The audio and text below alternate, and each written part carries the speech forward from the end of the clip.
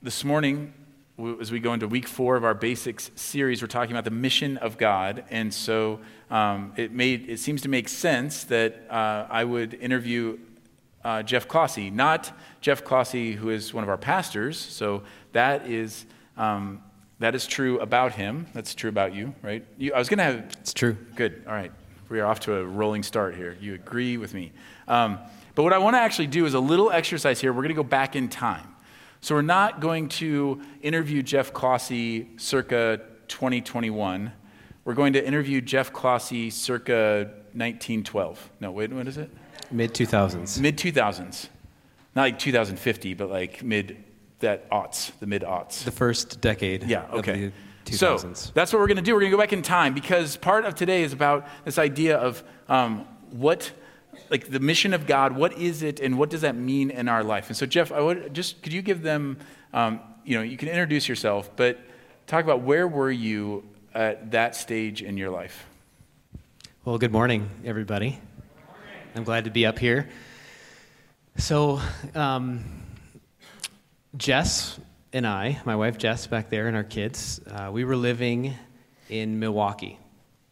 And this is like early 2000s, and I was a systems analyst at a large financial services company doing IT work, writing code, analyzing systems, designing them, and so on. Basically like what I do right now. No, not at all like what I do right now. And we moved to Milwaukee for that job, and then Jess was going to grad school for teaching. And God, in His sovereignty and His love and goodness to us, connected us with a few other young 20-somethings who thought they could plant a church in Milwaukee, where there really wasn't one. And by His grace and by His love, we got involved in that, and we're in the very early stages of what is now known as Epikos. If you know any Milwaukee churches, they've now planted a number of them as well. And God did a massive work in our hearts through that experience and through what we had experienced with the Navigators in college, growing as disciples of Jesus. Okay, so you're living in Milwaukee. You have a normal person's job, right? Yeah, making decent money. What ends up being probably the most you ever had made or will make ever again, likely, and even accounting for inflation, I think. So you're in that world, and then you partner up and you're serving in this church. So by all accounts, you're doing what every Christian is called to do. Like, you're working a job, you're providing for your new family, and you are volunteering and serving, not only just serving in a church, but you're helping start a church. But God had more for you. Yeah, He did. I mean, I wouldn't be sitting here with this microphone in my hand if I was still in that career, in that job that I actually really loved. And God moved me to Milwaukee along with these 20-somethings who were planting this church over here. And then there were 25 other 20-somethings that started working in IT with me when I did. And through the things that I had learned in college, especially, through being discipled and growing as a disciple and apprentice of Jesus, other young 20-somethings were able to get to know Jesus. And what started happening was that the opportunities and the door being wide open for ministry was far greater than I ever had time for with my IT job. And Jess and I started wondering, maybe I should step out of that. Maybe there's something else that God made me for, in addition to this, that He would have me do. But as you know, if you can imagine, that's just not an easy decision. That's not a light thing. So I would wake up daily for about a year wondering, I wonder what else, God, that you might be calling me into. And over again, the main obstacle for me was not, do I know that this might be a useful thing for me to do? It was money. Like, if I leave this job and do something outside the box of what I would have dreamed of or anyone around me would have dreamed of for me, what will happen to us? How will God take care of us? And eventually it became an obedience issue where I knew I need to, for me, leave that job and go on a different sort of adventure following Jesus, helping other people get ready to be in that job. Because I became very convicted early on that the things that I had learned to do as a disciple of Jesus and grown in, I wanted other young Christians to know it. There were some people that I worked with, the only thing they knew to do was to put their Bible on their desk. And now that wasn't a bad thing, but I'm not sure it was a good thing either. They just knew to do that. And what I had experienced in Jesus was something totally different than just putting a Bible on a desk. It was engaging in life and being a friend and a neighbor and living in the kingdom of God right now so that other people can know him. So through all of that, I'm summarizing a lot of things. Jess and I left our careers that we had in Milwaukee and moved to Champaign, Illinois to work with the navigators on campuses there. And then we went to Eau Claire, and then we went to Ottawa, and then to here. And if people aren't aware, navigators and other missions organizations, like they don't just like hire you for they don't hire you for a job and then pay you a salary. You have to then raise support. Yeah, so we approached family and friends in this church and other churches and said, we think this is what God is calling us to do. Do you agree with that? And enough that you would want to actually part from your money and invest in it. And he did. And for 13 years, our family of 5 was taken care of by God every day. So I think one of the things that's really critical about this is that I know it's easy to dismiss sometimes the things that we say because you're like, well, you're a pastor, you're supposed to devote all your time to this, you're supposed to, this is why you're a pastor, because you care a lot about this, and that's not normal. But what often people don't realize is that that you at least were once a normal person too, right? Yeah, I was normal once. Yeah. And then we become less normal as we go, but our journeys, when you talk to Robbie or to me about mine or Jeff, it's marked. All of us have these same stories, these moments of just terror and saying, okay, God, but I can serve you in this other way. I can do it in this way. And we're not saying that like everyone is called to do exactly what Jeff did. That's not the point. But the point is that there's this moment where you feel like, okay, God is asking me to follow him here. He's asking me to give this up. And it's terrifying regardless of your situation and your circumstances. So you did this. Has it been worth it? It has been worth it. I didn't give up anything. I didn't. Well, you gave up money, so. But I didn't. I don't pay you as much as we don't. Yeah. And I had free lunch, too. You don't do that for me? That would be harder for me to give up. Like, that's the benefit. I was promised it, actually, and it never materialized. Okay. But I don't really feel like I gave up anything because the adventure of following Jesus, and I think for me, again, it was an obedience issue. And I like that you said this isn't everyone's call. It's not everyone's call. Not everyone is supposed to do that. In fact, some people might do it out of disobedience. Not everyone is supposed to do that. But it was the call that God had on our life.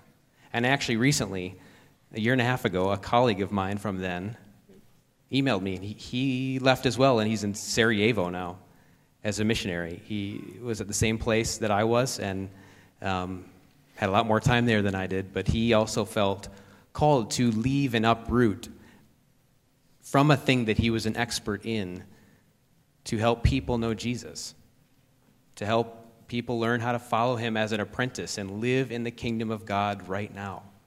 So I don't think that I really gave up anything. I think I gained tremendous... The intimacy that I have with Jesus now through walking through, the uncertainty of income and all the things that you mentioned, I could not have had. I don't believe I would have ever had it in the same way as if I had stayed there. Again, this is me. This isn't everyone in the room. But for me, I had to go. And the life I was experiencing with him was one I needed to share. Like, I was running out of time to do it on a normal day. And it just became obvious you need to do it.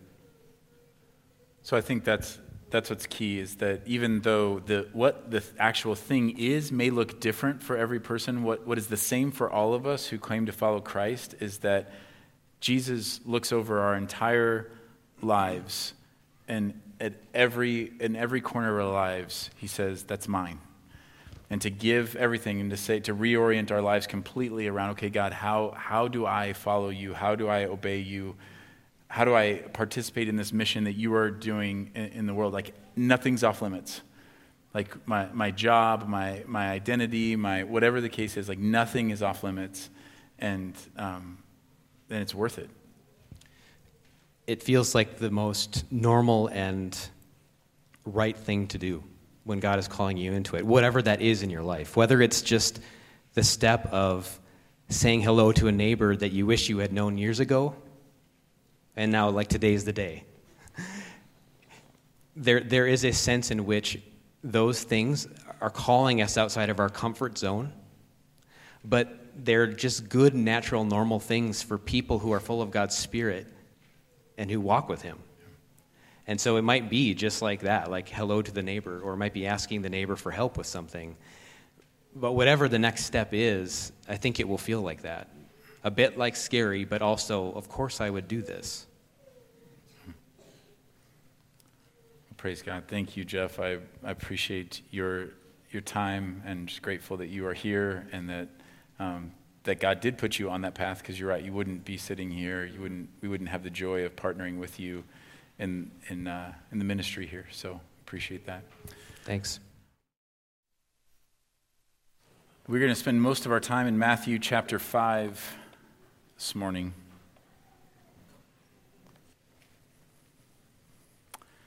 Would you pray with me? Father, we thank you again for this time. Thank you that we get to gather here. And thank you, God, that we have the word that you have given us. Help us to read it well, and to love it, and to obey what we find, trusting you that you are worth it.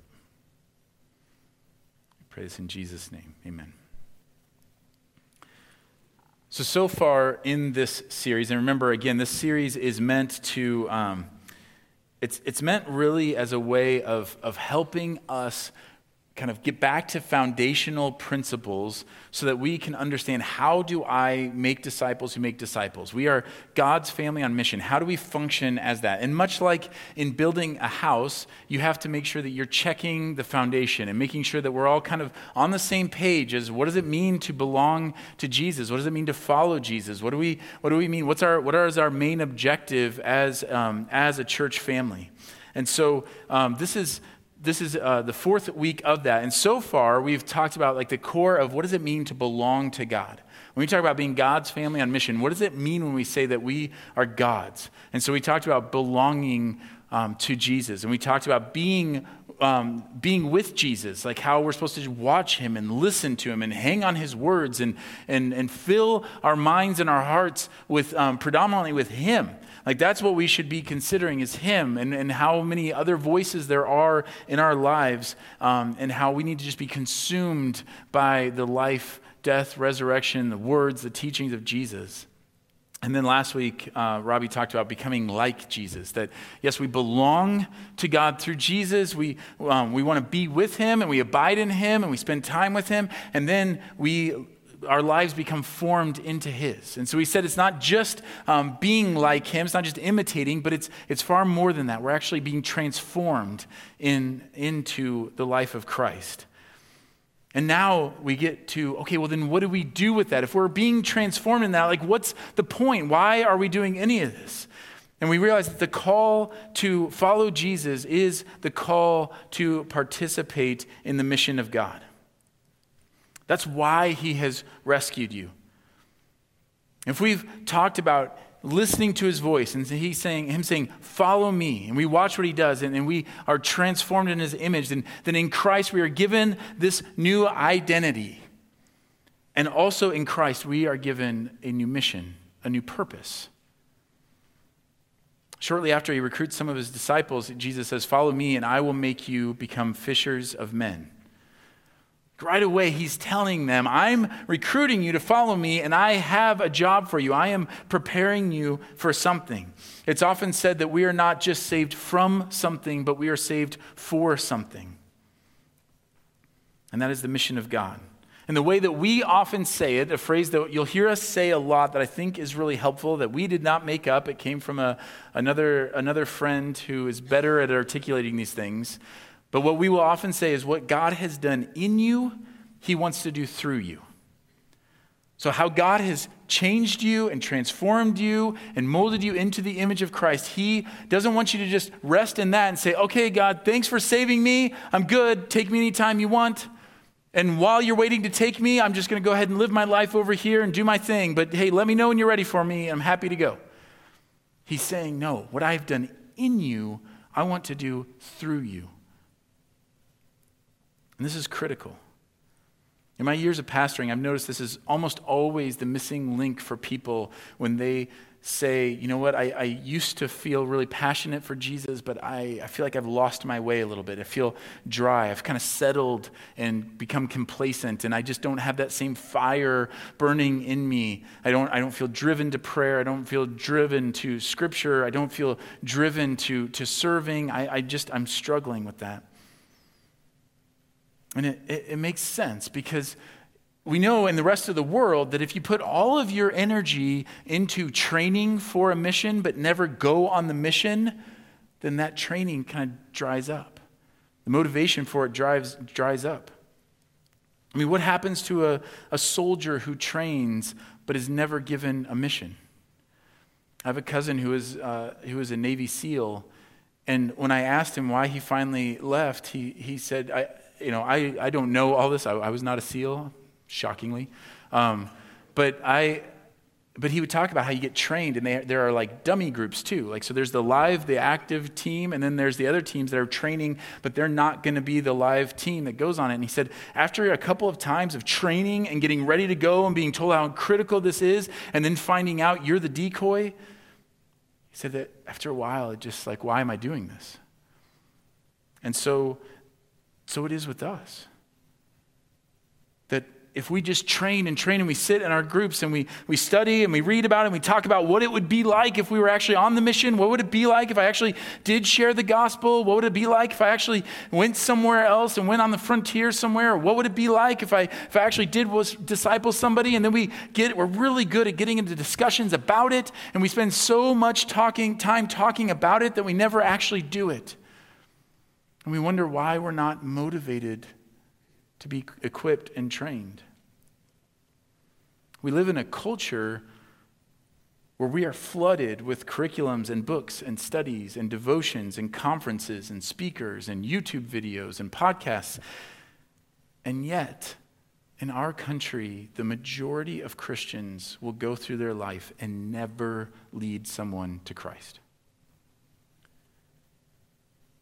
Mission is critical. It's why you and I are still here. It's why all this exists like it does right now. And we'll talk later about how mission and understanding that will spark your prayer life. It will spark and give you understanding and wisdom and discernment and reading his word and spark a love for the scriptures. It will change your view of the church, and we're gonna get to all that later in this series. But right now, we need to talk about what is this mission? Why is it so critical? You know, it's critical. It's part of the reason why I think we're seeing all this division within the church right now. Because mission is not only critical for you and I personally in our faith journeys, but also for unity in the church. We're in this place right now where people that we've agreed with for a long time about certain doctrines and beliefs and truths, we feel like this division, this separation. We've started to ask and look at each other and go, wait a second, what happened? I thought we agreed on all of these things. And I believe the key to all that is mission. Understanding the why any of this exists. Let me give you an example. I love giving examples of things I have lots of firsthand experience with, like being a Navy SEAL. Or being a hunter or fisherman or whatever. It's always great. So let me talk about being a firefighter, all right? So I know that one of the things that's important about a firefighter's job, I know one of the things that they do regularly is they wash the fire truck, right? And they check out all the things. They test all the stuff. They go around and those things are important. And if you ask the firefighter, like, is it really important to have a clean truck? And they would say, yeah, it is. It's really important that you take care of this truck and you take care of the systems, you clean it, and that you make sure it's taken care of. Now imagine, like, we both agree. We agree that's really important. And then imagine you're washing the fire truck and the alarm goes off. What do? What if you have some people who are like doing what you're probably thinking right now? Well, obviously you jump in the truck and you go. Like everyone throws on their stuff and you go. But what if there was somebody over here still scrubbing? You say, hey, Jimmy, what are you doing? Like, we got to go. What? No. We have to make sure this truck is clean. Well, yeah, we do, but we just have a call. We got to go. And he's like, no. We have to make sure this truck is clean because tomorrow we're going to be in the Historical Days parade. It's got to look great. Where's the disconnect? They both agree on what is, like, this thing is important. If you ask in a vacuum, is this thing important? Yes, this thing is important. We need to.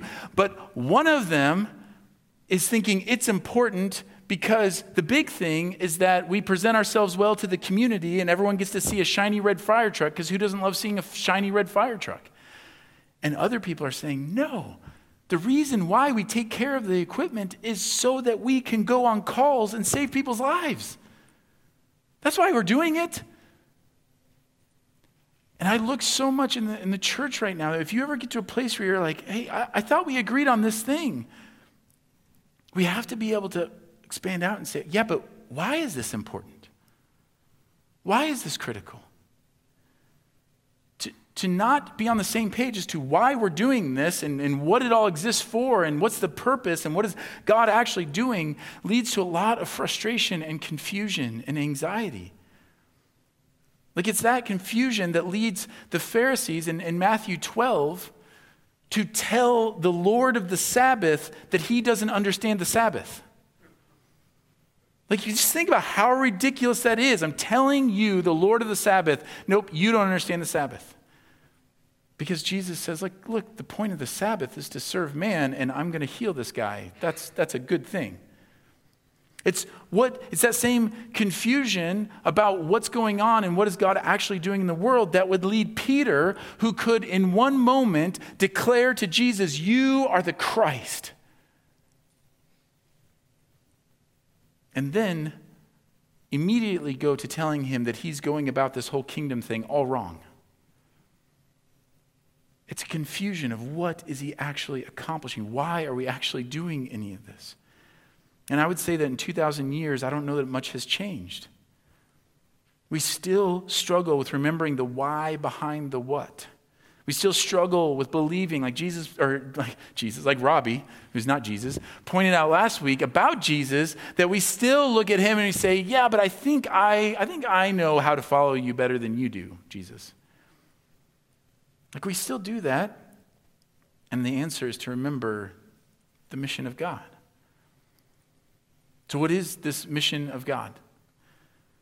Look, part of the challenge, one of the challenges of doing this message this week is in a couple of weeks, I'm going to be heading out to Colorado, where I get to teach a seminary course, like a master's students. I get to teach them about what is the mission of God.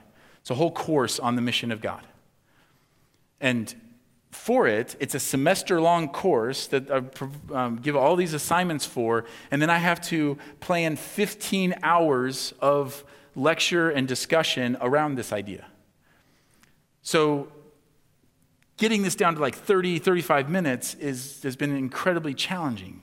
And so what I'm going to say in this is that I'm going to need a lot of grace for that. There's going to be things that I'm going to say in this that you're going to say, well, I feel like that's oversimplifying. You are right. It is. Or you might say, like, yeah, but you left out this part over here. You are correct. I did. Because I have to. It takes our entire lives, and we still won't understand everything that there is. But we need to be able to think about these things and teach others how to think about those things. Otherwise, we end up on completely different pages and totally confused as to why. And so really, in some ways, I would say that the mission of God is simply this. It is the story of how God is restoring all things and making all things right in all of his creation to share his joy for all eternity. And he does that by rescuing his children, making them into a family, setting them on a hill so that they would be the light of the world and that people would see them and glorify him, their Father in heaven, and that we would invite others into that. Now, I realize that right there is not super succinct. But I want to just kind of break that down and help us just to think of this. It's this idea. God is making all things right. Creation, he created creation to enjoy it and for the creation to enjoy him, to share his joy. And it was broken by sin. And so the mission of God is he is reconciling all that. He's making it all right. He's redeeming it. He's renewing it. He's restoring it. And he's making this promise that is found throughout Scripture. He says, you will be my people and I will be your God. It's everywhere, right? Genesis 12, he says, I will make of you a great nation. I will bless you and make your name great so that you will be a blessing. Later, he says, I will surely bless you, and I will surely multiply your offspring as the stars of heaven and as the sand that is on the seashore. And your offspring shall possess the gate of his enemies. And in your offspring shall all the nations of the earth be blessed, because you have obeyed my voice. Look at what he's saying. He's saying, look, I'm going to make a nation out of you. Oh, you, my people, I'm going to make a nation out of you, a people out of you, and then through you, I'm going to bless the entire world. And not only bless them, he says he's going to reach them. He says in Isaiah 49, it is too light a thing that you should be my servant to raise up the tribes of Jacob and to bring back the preserved of Israel. I will make you as a light for the nations, that my salvation may reach to the end of the earth. He's saying, like, it's just too small of a thing. You want to just do this? Like, I got something bigger. I'm going to have you reach the entire nations, all the nations, to the ends of the earth. This promise, you will be my people and I will be your God. I will bless the nations through you. I will reach the nations through you. What he has done in you, he wants to do through you. How he has blessed you, he wants to, through you, bless others. What he has done in us as a family, he wants to do through us. That's the mission. In the Sermon on the Mount, Jesus tells us how the kingdom of God works. And in it, he says this, what I referenced earlier. You are the light of the world. A city set on a hill cannot be hidden. Nor do people light a lamp and put it under a basket, but on a stand, and it gives light to all in the house.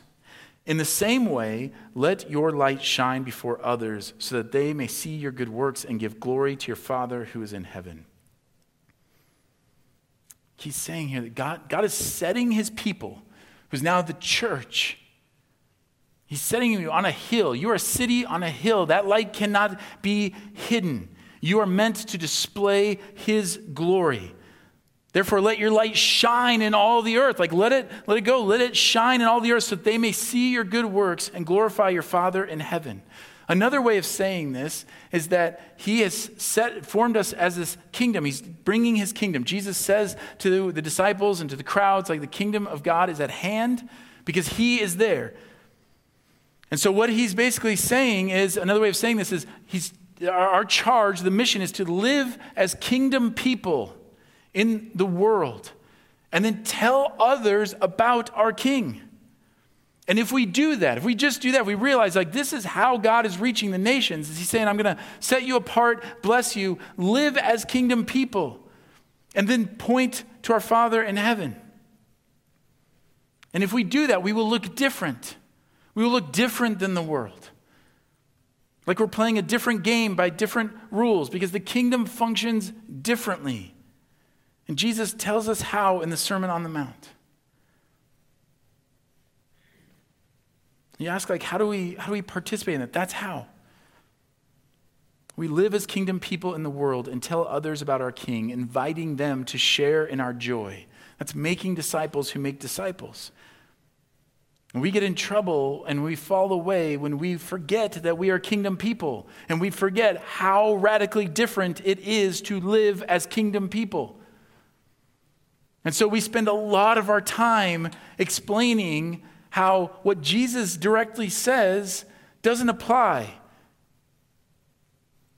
because we forget how crazy it's going to sound.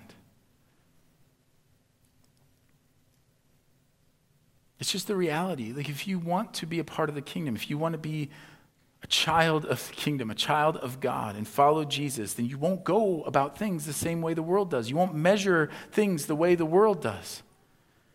You won't think about things the way the world does. You won't use the same schemes and processes and systems of power that the world does. You just won't.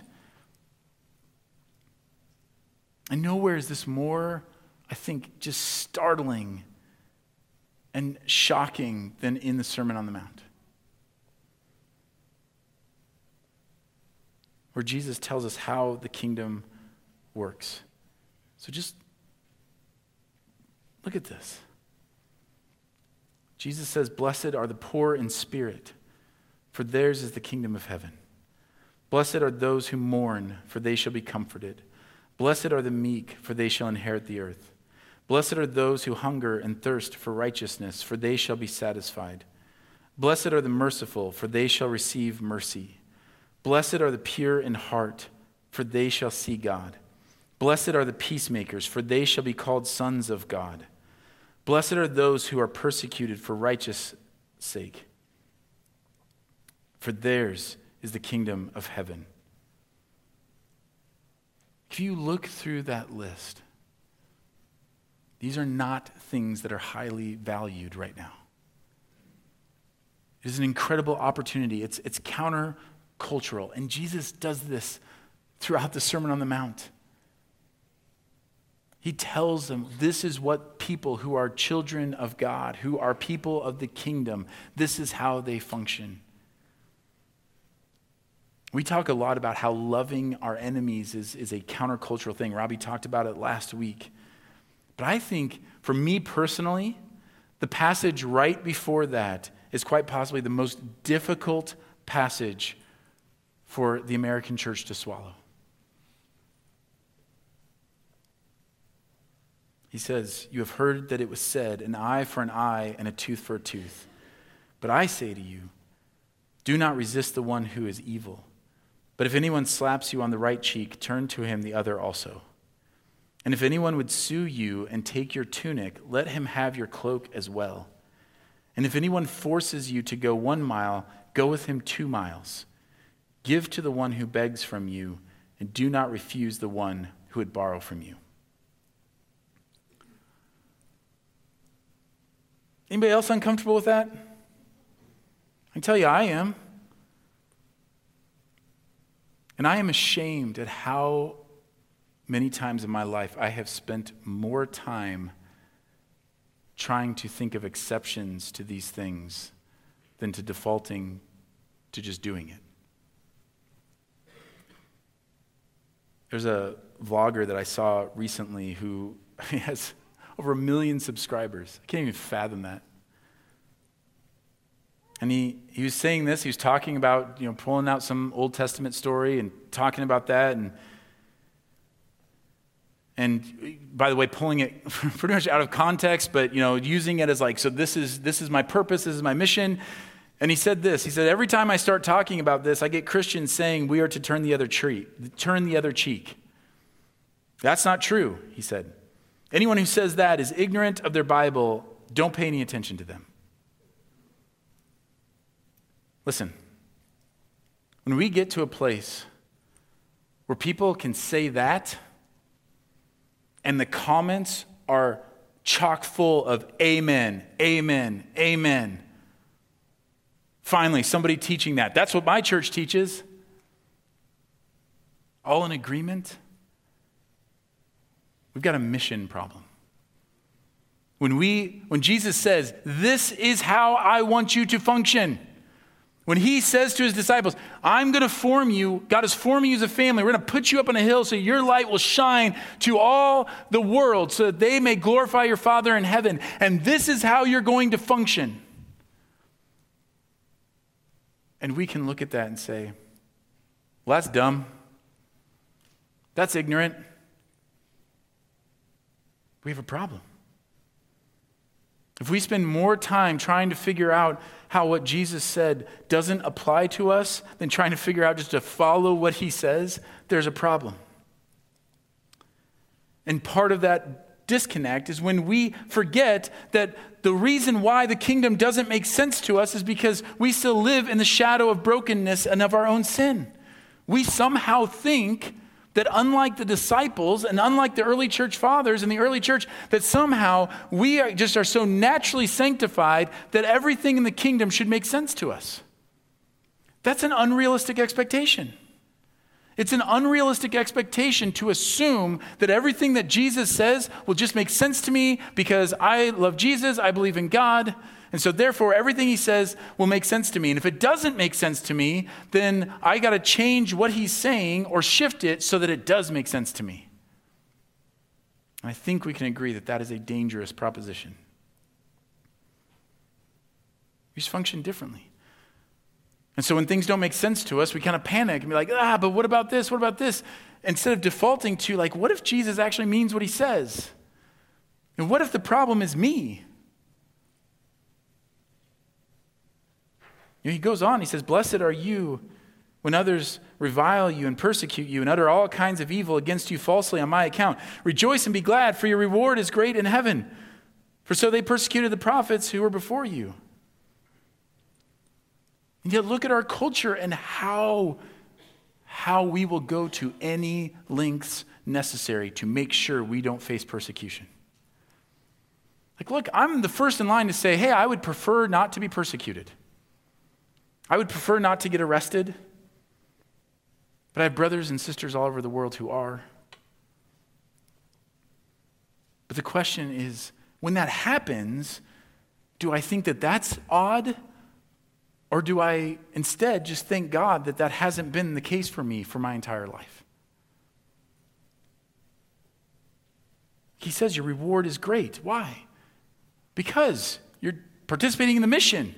It's kind of how you know you're participating in the mission. It's kind of like when your muscles are sore, when you're working out and you're like, hey, that means it's working. If you get done with a workout and your muscles aren't sore, you didn't work out. Speaking of things I don't know anything about. But once we accept that, once we understand like, okay, this is going to be super uncomfortable. Like, Jesus, I don't know, but I just know that you're going to call me to do things that are not going to make sense. They're not going to make sense in the world. They're not going to make sense. But you've said to do it, so I'm going to do it. I believe you. Once I accept that the worldly success of that outcome, the worldly outcome of that, just because that didn't work out doesn't mean that that wasn't the right thing to do. Once I start to accept these things, then it changes. Like if you look at the disciples, think about this. As long as they thought that the end goal for Jesus was to overthrow the government, as long as they thought that, they were saying ridiculous things like Peter did. There's all kinds of confusion and dissension and weird behavior and power grabbing. Like disciples going to him, disciples having their moms go to Jesus and be like, hey, can my boys are so great. Can they sit at your right hand? That's embarrassing. But that's what you do in the world. You jockey for position. You take the higher seat. You want to make sure that everybody sees you and make sure that they know that you're right and that you're doing the right thing. And you want to look humble, but you also got to let people know that you know what you're doing. And yeah, you want to be kind, but not at the expense of being walked over. Like, we're not going to be a doormat.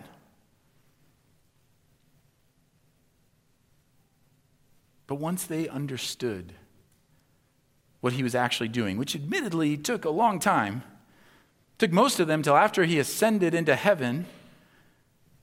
But once that clicked, once they realized, oh, that's why you came. That's the mission. That's the kingdom. Once they realized that, they caught fire and changed the world.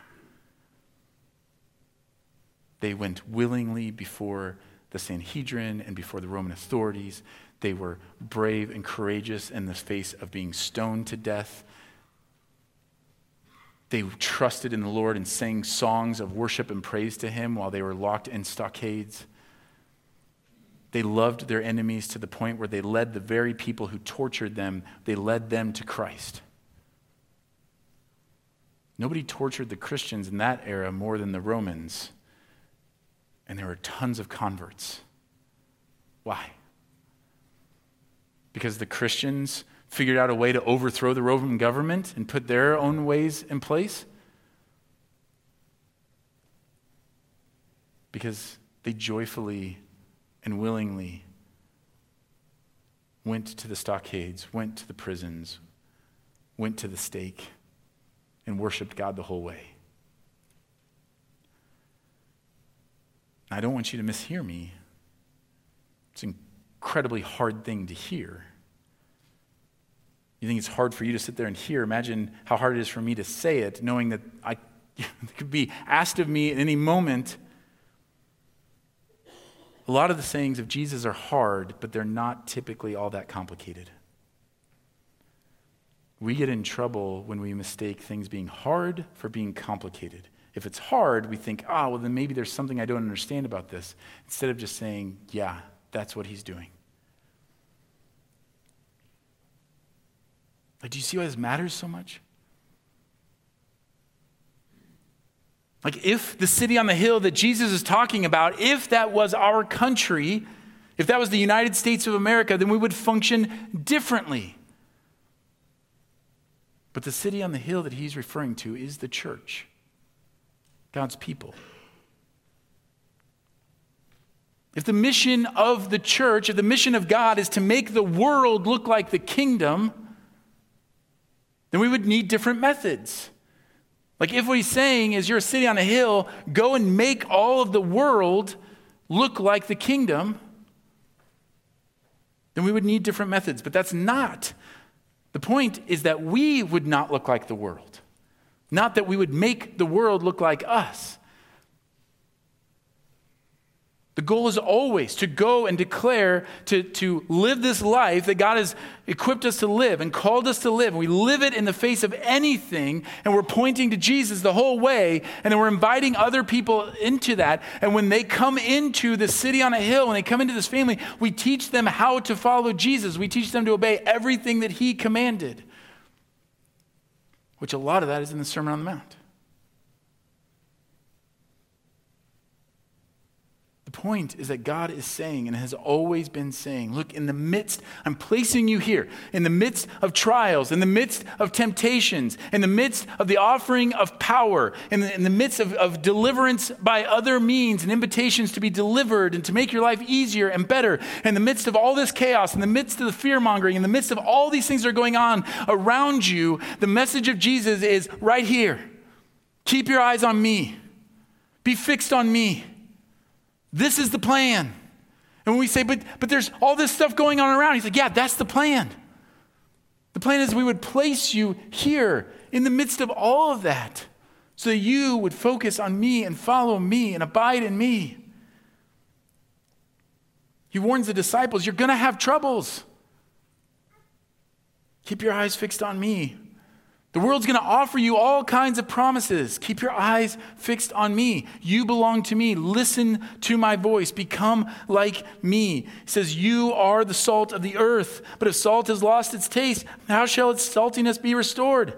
It's no longer good for anything except to be thrown out and trampled under people's feet. This way of living, of being kingdom people, of taking part in God's actual mission that he's doing, that he's been doing since the beginning of time, it is salt. It preserves. It gives flavor. If you and I aren't like that, then we're not good for anything.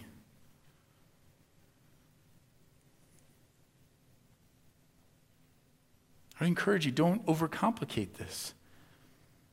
What's in front of you? Function like a citizen of the kingdom wherever God has placed you. In your workplace, in your neighborhood, in your family. Sometimes people will admire you for it. Sometimes they will hate you for it. Sometimes they will think it's interesting. Sometimes they will think it's foolish. But regardless,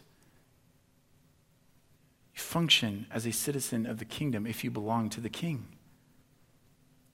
It's assignment number one. That's why Jesus says, abide in me. Apart from me, you can do nothing. It's why he says the greatest commandment is love the Lord your God with your whole heart and your mind. That means that I am fixated on God. I'm fixated on Jesus Christ. I live as his children. I live as kingdom people. And when we do that, so many of the other things that cause us confusion and cause questions actually kind of take care of themselves. Like, let me give you an example. The other day, I was down in Green Bay having lunch with a friend. We had lunch, had a great conversation, great time. And as we were leaving, a guy approached us asking for help, asking for money. And what goes on in my mind immediately, like, okay, so is this a safe place for me? Okay, it's not overwhelming, but we'll just give it a try. So as I see him out of the corner of my eye, my first thought is, oh, this is going to be awkward. How do I get out of this? Then he comes up and he asks for money. And my next thought is like, okay, I don't think I have anything, because I don't really carry cash anymore. But I'm a little afraid that if I open this up, I might be surprised at what I find, and then that's going to get more awkward. And then I'm thinking like, okay, but what is he gonna, like, what's his situation? Is he drunk right now? Is he under the influence? Is this a scam? Like, what's going on? And then I start thinking about like, well, is there some other way I could help him? You know what didn't pop into my mind immediately? Give to anyone who asks of you. And the guy I was with, before I could formulate anything to say, he said, yeah, what do you need, man? The guy said, I'm hungry.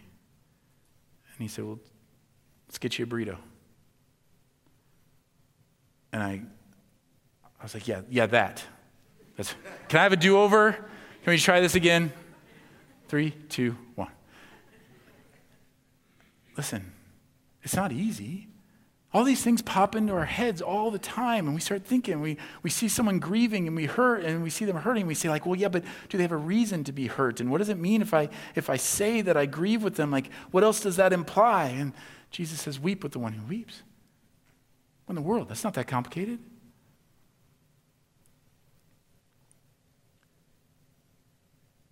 I think when we just can relax a little bit, and just look at what Jesus says. It's going to be hard. These are hard sayings, but they aren't always very complicated. And I would just say that let's let what Jesus says about the kingdom be our default. Now look, am I saying that so always ever, was Jesus prescribing, so now the kids who are still in here are thinking, awesome, I'm going to ask my parents for money. They can't say no. I'm not saying that, but here's what I'm saying. Ask yourself, is that my default? Is my default, I'm going to give? Is my default, I'm going to have compassion? Is my default, I'm going to weep with you? I don't even know why you're weeping right now, but I'm going to weep with you. We'll sort the rest of the stuff out later. We'll figure out how to help you later, but I'm going to do this right now. I'm going to be poor in spirit. I'm going to be meek. What about if you were sued? What if your default was, could I give more than what they're asking for? I had somebody who did that one time. They were sued. It was totally unjust.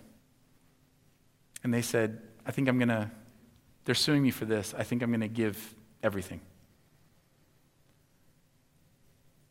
First thought, that's foolish. You don't have to do that. But see, she functioned as if she believed Jesus when he said these things, and so she defaulted to that. It's hard, but it's not complicated. And it's important because what he has done in you, he wants to do through you. And as you function in this way, people look at you and say, well, why would you do that? Because I serve a king. And so we tell others about this king. As we function differently, we get to tell him. 2 Corinthians 5:20 says, we are ambassadors for Christ, God making his appeal through us. You see this language? It's everywhere. Through you. We implore you on behalf of Christ, be reconciled to God. And so we need to let people know that it's because of Jesus. We need to be willing to look foolish and say, yeah, not only am I doing this thing and I believe in this thing that you think is crazy, because you and I are functioning under different economies and different power systems and different everything. And so, yeah, it's not going to make any sense, but when you wonder, like, why am I doing this? It's because of Jesus. Then we need to let them know it's because of Jesus and then invite them into it. Because Peter says, you are a chosen race, a royal priesthood, a holy nation, a people for his own possession, that you may proclaim the excellencies of him who called you out of darkness into his marvelous light. The picture is we're sitting on a hill with this blinding light that is flooding the darkness around us. And we are not placed up there to tell people like, yep, you're in darkness. Aren't you foolish? No, we're put up there to let that light shine so that as people look at it and they wonder about it and they revile and they ask all kinds of questions about it, that we can say, this is because we function this way. This is why we care for the poor. This is why we take care of orphans. This is why we take care of the widows. This is why we do these things. This is why all these people from all these different backgrounds can come together and be a family. Like, this is how. It's because of our King. Do you want to know him? You can know him too. That's critical. For a long time, my evangelism would just end, my mission on, okay, God, you're sending me out. I'm going to be this. I'm going to live. I'm going to give up these other things. I'm going to pursue you. I'm going to live as a child of the kingdom. And then I'm going to tell people that it's about you. And then I would stop from inviting them because that felt pushy. Until I realized what I was effectively saying to people was, hey, what you see, this light that you see in me, it's not because of me. It's because of Jesus. And I was effectively telling them, and so that's great for me, but it's not for you. Kind of like telling somebody how great your family reunion was. It's just so great. We went on this place, whatever. Like it was amazing, and my family's so wonderful. Like when I hear that, I'm like, that's great. But nothing in me says, hey, can I go with you the next time you go to your family reunion? Because that would be weird. And we forget that sounds weird to the world. But to tell them, like, hey, Jesus didn't do this in me because I was born a Christian. He didn't do this in me because of who my parents were or because I've done everything right or that my parents were really good people. He did this of his own accord. It's a miracle. He can do it for you. Do you want that?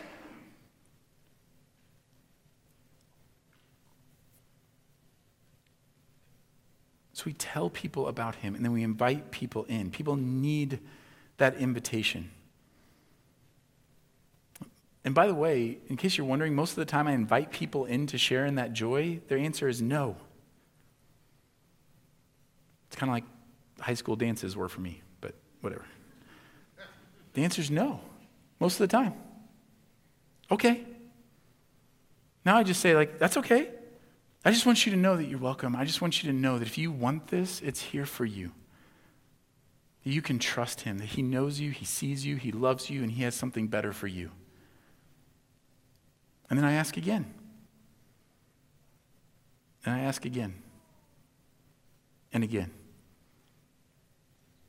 I keep my eyes open. Why? Because Jesus said, the harvest is plentiful, the laborers are few. Therefore, pray earnestly to the Lord of the harvest to send out laborers into his harvest. So we go and we live as these people, wherever you are, in your workplace, in your home, in your school, in your neighborhood. Our identity is that we are citizens of a kingdom. Our economy is what Jesus says it is, so that when we are in authority, we actually serve everyone. That when we have the opportunity to seek the highest seat, we take the lowest seat. That we give freely of our time and our money and our energy. And then as people do come in, we teach them how to do the same thing. We invite them along with us. And we do this to the ends of the earth. Like, we don't stop here. That's why we send missionaries. That's why we go, like, what we're saying is, okay, if God is doing this in us, we know he wants to do it through us, and so we're going to be peoples of God. We're going to be these cities on hills. And if there are hills where we don't have cities, we're going to go and start some. We're going to go and reach people there and form them into a family. Let them be formed into a family and set on a hill so that everywhere, every corner of our community, imagine if every workplace in this area had a city on a hill. Imagine that. Imagine if every school, every staff room, every classroom had light shining in it, who saw themselves as, I'm kingdom people. Whatever, Jesus, I'm here, I'm following you. I'm not worried about any of this other stuff. I'm just keeping my eyes fixed on you, and I'm telling other people about you. Imagine if that happened to the ends of the earth. That's the mission. And it changes everything. It changes the way we think about our resources, our time, and our money. If you believe that, how would you think differently about how you use your time, how you use your money, how you use your energy? How would it change the way you think about those environments that you're placed in? That maybe your workplace, the main point of it isn't to earn a paycheck, but to be the light of the world. To be salt and light, to not get distracted by other things, but to be kingdom people. And then we walk it together.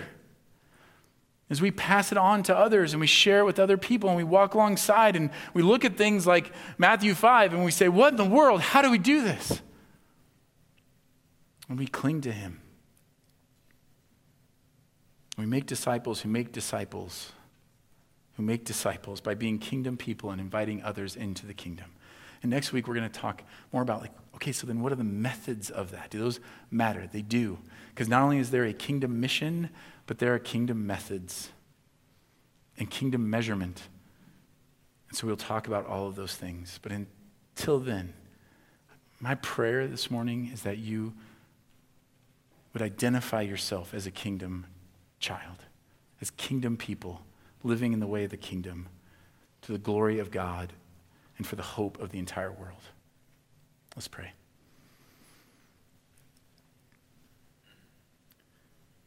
Father, you alone can take all of these things, all of the broken words and rambling words and all these different things that I would say they are meaningless.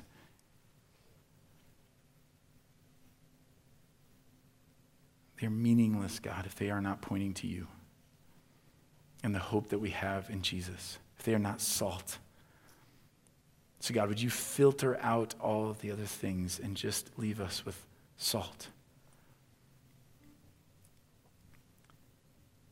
Because God, we belong to you.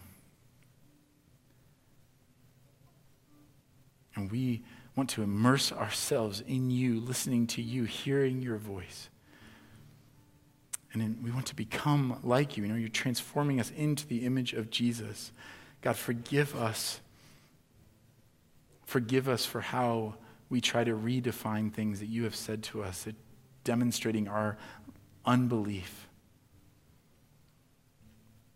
Help us to follow you. Help us to keep our eyes fixed on you. Help us to be kingdom people and light in the midst of darkness.